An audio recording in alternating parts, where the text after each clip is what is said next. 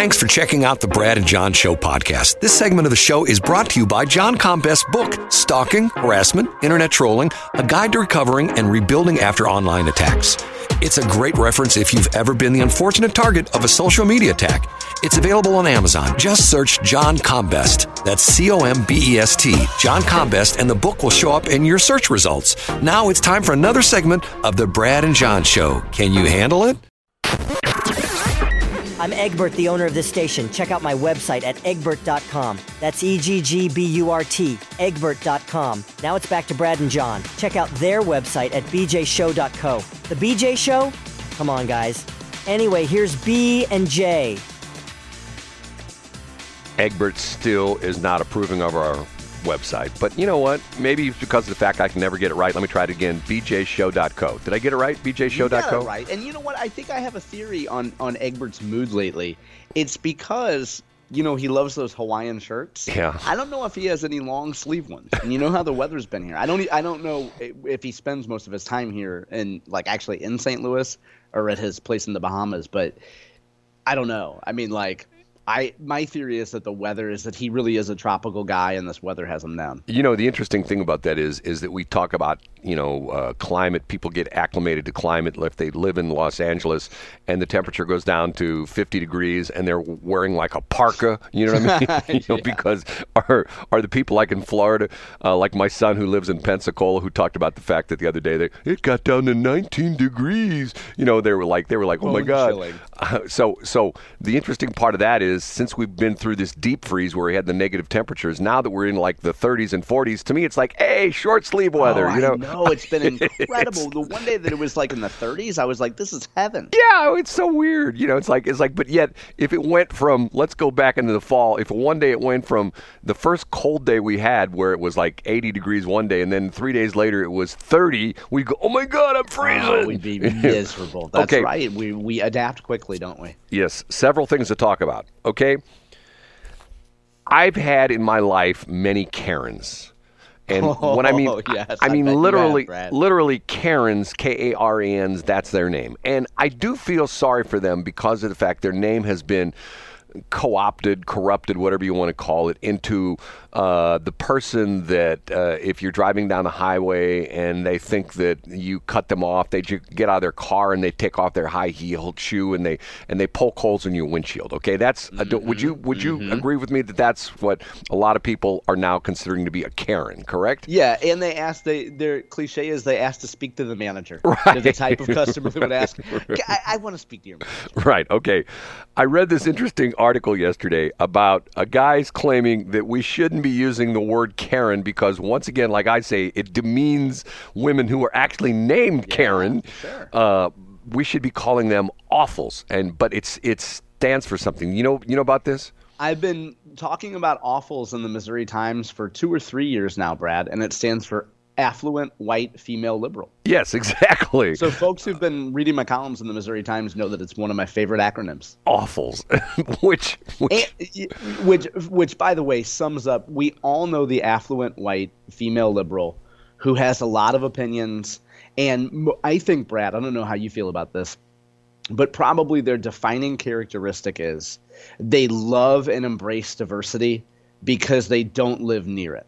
Well, and see, the reason I bring this up is there's two reasons. First off, I think it's sort of interesting.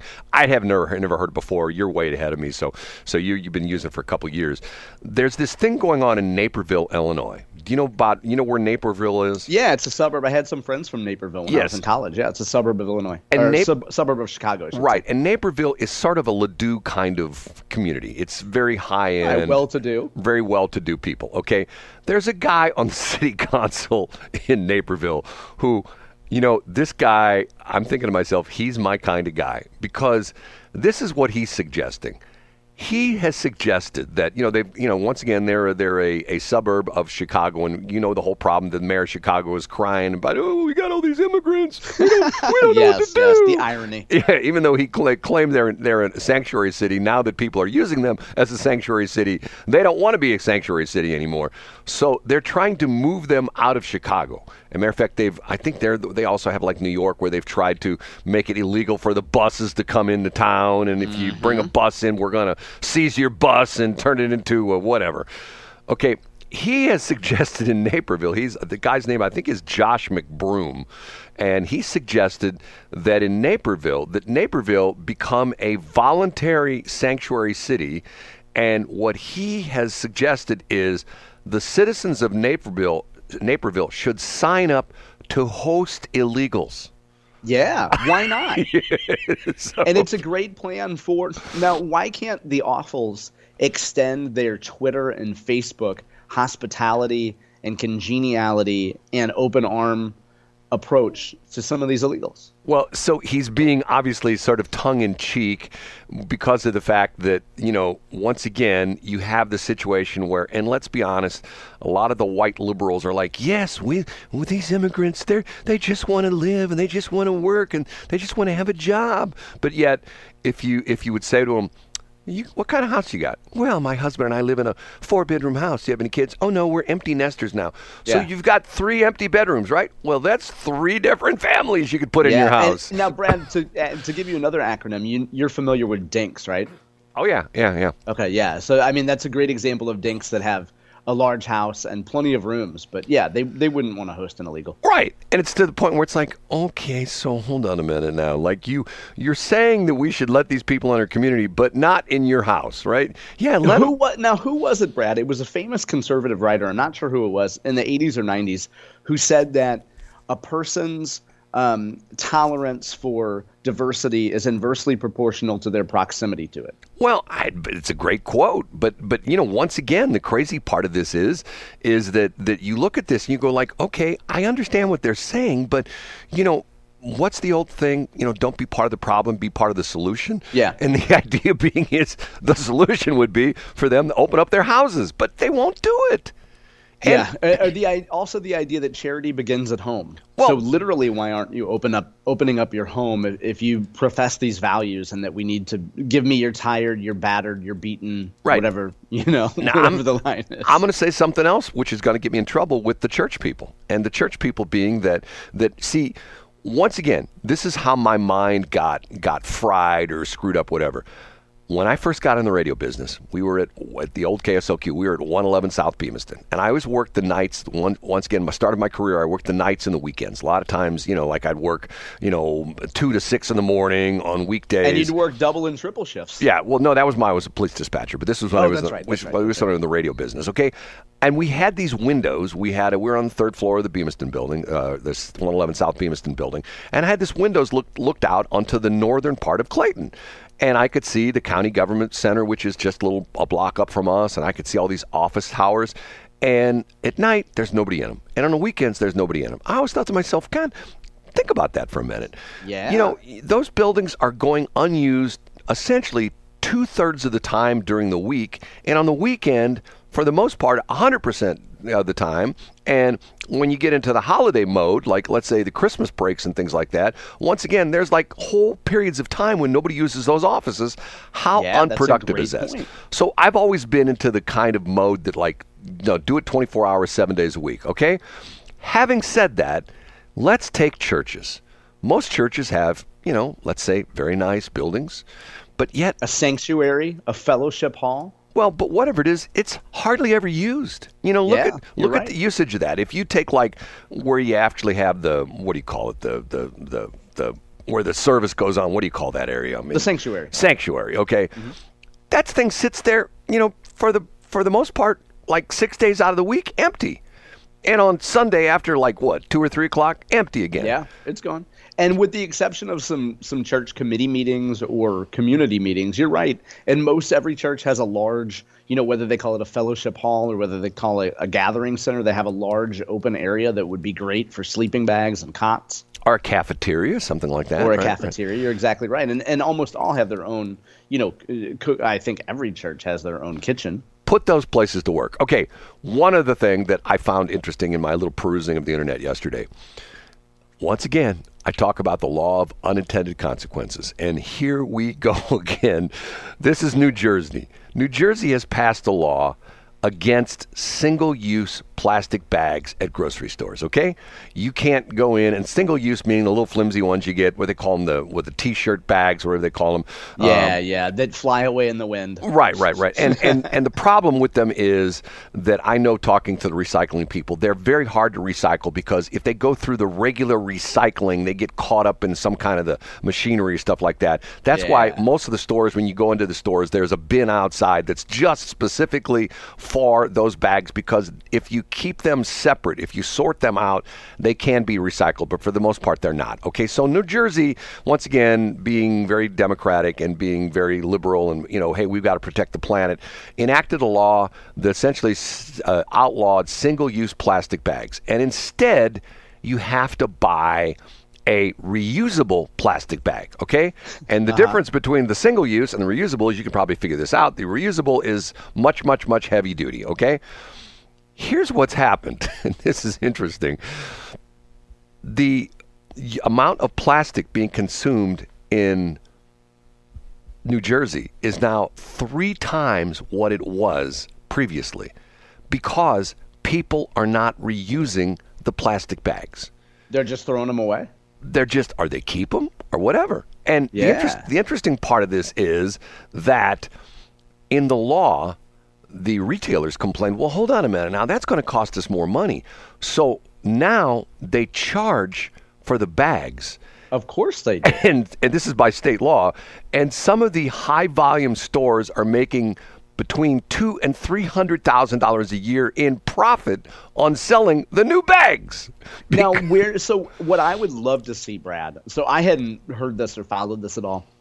I would love to track the lobbying of this bill in previous years to see where plastics manufacturers are, to see where the grocery industry is on this. And maybe they were opposed to it, maybe they support it.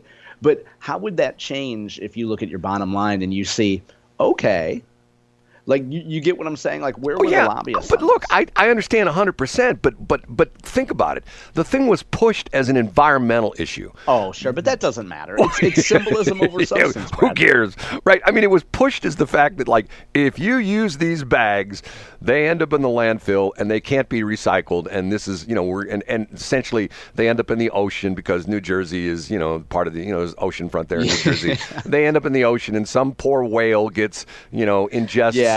Or a baby seal. Right. It goes across oceans. Right, that kind of stuff. But to me, it's like the classic example of the law of unintended consequences. Now, what I also find fascinating about this is I've heard this a couple times, and I've done my research on this, and this is absolutely positively true, that if you were to go and you see, you don't see it as much anymore because of the COVID thing, but we'll talk about that in a minute. But you see the people, and I'm not making fun of the people that bring their woven burlap bags to the grocery store. And Brad, what kind of shoes do they probably wear? They have their Birkenstocks on, right? They have their comfortable shoes on. They're decent comfortable shoes. Right, they're comfortables and they're Birkenstocks, okay? You'll never see a woman walk into a store with in stilettos and a skirt who's carrying a reusable... With a woven hemp bag. Right, you'll never see that. Okay, so I read this story and I've seen it 3 or 4 times, and I've tried to come to the source, and I've never been able to figure that out. But they claim that it takes 40 times more energy and materials to make a reusable bag than a plastic bag. Absolutely believe it. Absolutely believe it. And sorry to interrupt, Brad, but yesterday there was a story, and I didn't read the whole thing. I believe it came out of Michigan that did a deep dive on urban farming and the trend of urban farming. Right. And how much more energy and how much more inputs have to go into a quote-unquote urban farm, right, than any other acre. But you know what? It feels good. And you set it up in North City and you grow some carrots and you take a few pictures there. And Brad, that's what you called back in Thanksgiving, the concept of the turkey people. You come out and you do an urban farm and you take some pictures, but it would make way more sense to add an additional 1/8 of an acre in Franklin County than set up something in St. Louis City. But because it comes down to economies of scale. That's essentially the whole thing. You're exactly right. That you get one of those, people go like, look at that big monstrous John Deere tractor out there in the field. But yet that guy can produce, crops at a fraction of the cost that someone can. Even when you consider transport, even when you consider distribution as well. Because of the fact that he's got one big monster tractor and he's covering, hundreds of acres with that one tractor, whereas with one dude who's got, a quarter of an acre in the city, he's got all the different expenses, stuff like that. So anyway, the whole thing with the New Jersey thing just cracked me up because of the fact that, like, here we go again. Now, Brad, so here's one thing that I've wanted to do a deep dive on, and I bet you anything you know about this. The idea of I've always been a big recycler. For somebody that doesn't consider himself much of an environmentalist, I'm a huge recycler. What's the story with the idea that you're actually doing no good by recycling, say, number 2 plastics? Because I still put them in the recycling bin, but aren't they? I've heard that they're set adrift in the ocean and they never get to where they need to be. No, I don't think that's the case. The problem is that and once again, see, I get accused of being like this guy who's scorching the earth and stuff like that. I'm Mr. Recycle. Yeah, matter of fact, here in my studio, I can 20 feet away from where right now, I've got a 5-gallon bucket that's got aluminum cans in it. When that bucket's full, I take it to him. I've got a crusher. 141 in Valley Park. I crush my aluminum cans. Yeah. Matter of fact, just the other day, I put a new battery in my car. I had to, I took the battery to get the battery recycled. Once again, I'm sitting here in the studio. I'm looking at the board I have in front of me. This is a recycled piece of equipment. This is a piece of equipment that was originally bought new 20 years ago, was used at a radio station. They upgraded. This went to an equipment buyer. There's a guy here in St. Louis that buys used broadcast equipment all over the country.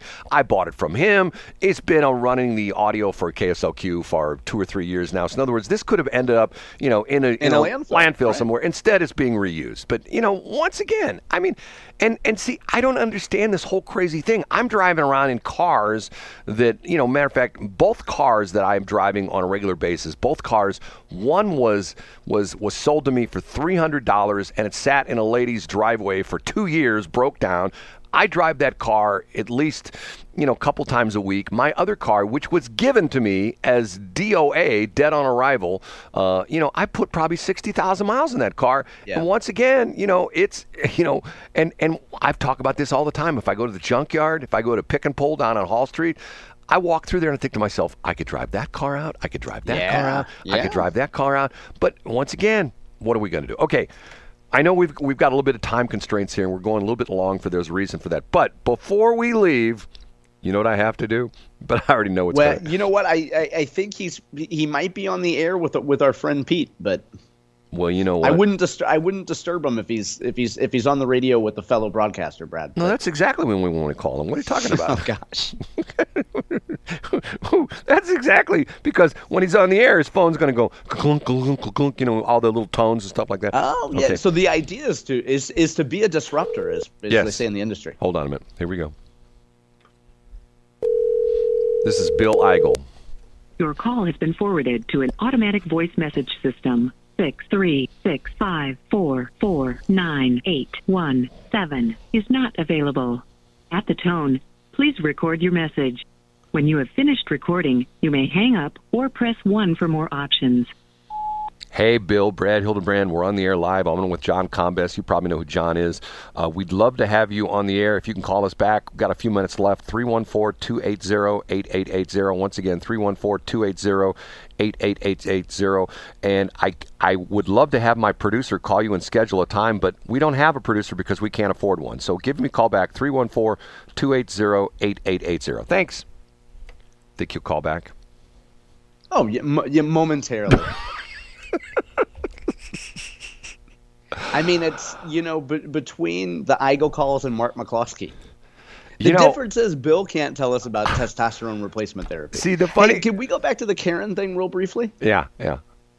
The idea is what we couldn't do, and the only thing that bothers me about the Karen situation, I find the memes hilarious, Can you imagine? I know we all love to laugh at white women because white women are the new white men and we can pick on them. But what if we saw some really bad urban behavior and we called those people Lakeishas? What if we said, I'm so tired of Tawanas coming in here and messing everything up?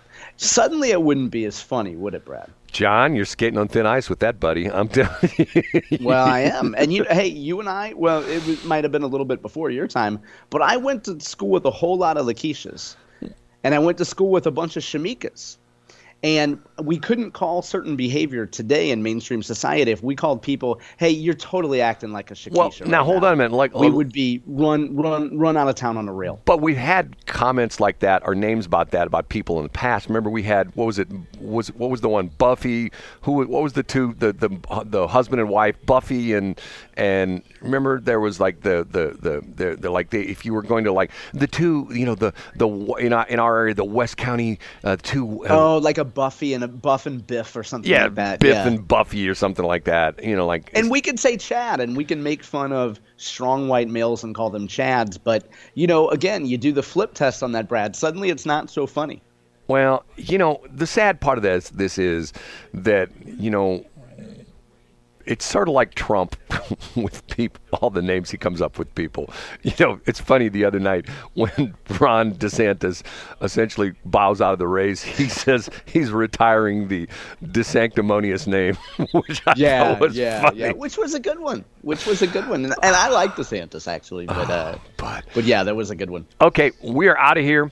We will talk to you tomorrow. This is the Brad and John Show. You can check it out, B&J Show. We almost got it. BJShow.co. And if you haven't got enough of the BJ Show, guess what? More BJ Show right now. Thanks for checking out the Brad and John Show podcast. This segment of the show is brought to you by John Combest's book, Stalking, Harassment, Internet Trolling, A Guide to Recovering and Rebuilding After Online Attacks. It's a great reference if you've ever been the unfortunate target of a social media attack. It's available on Amazon. Just search John Combest. That's Combest, John Combest, and the book will show up in your search results. Now it's time for another segment of the Brad and John Show. Can you handle it?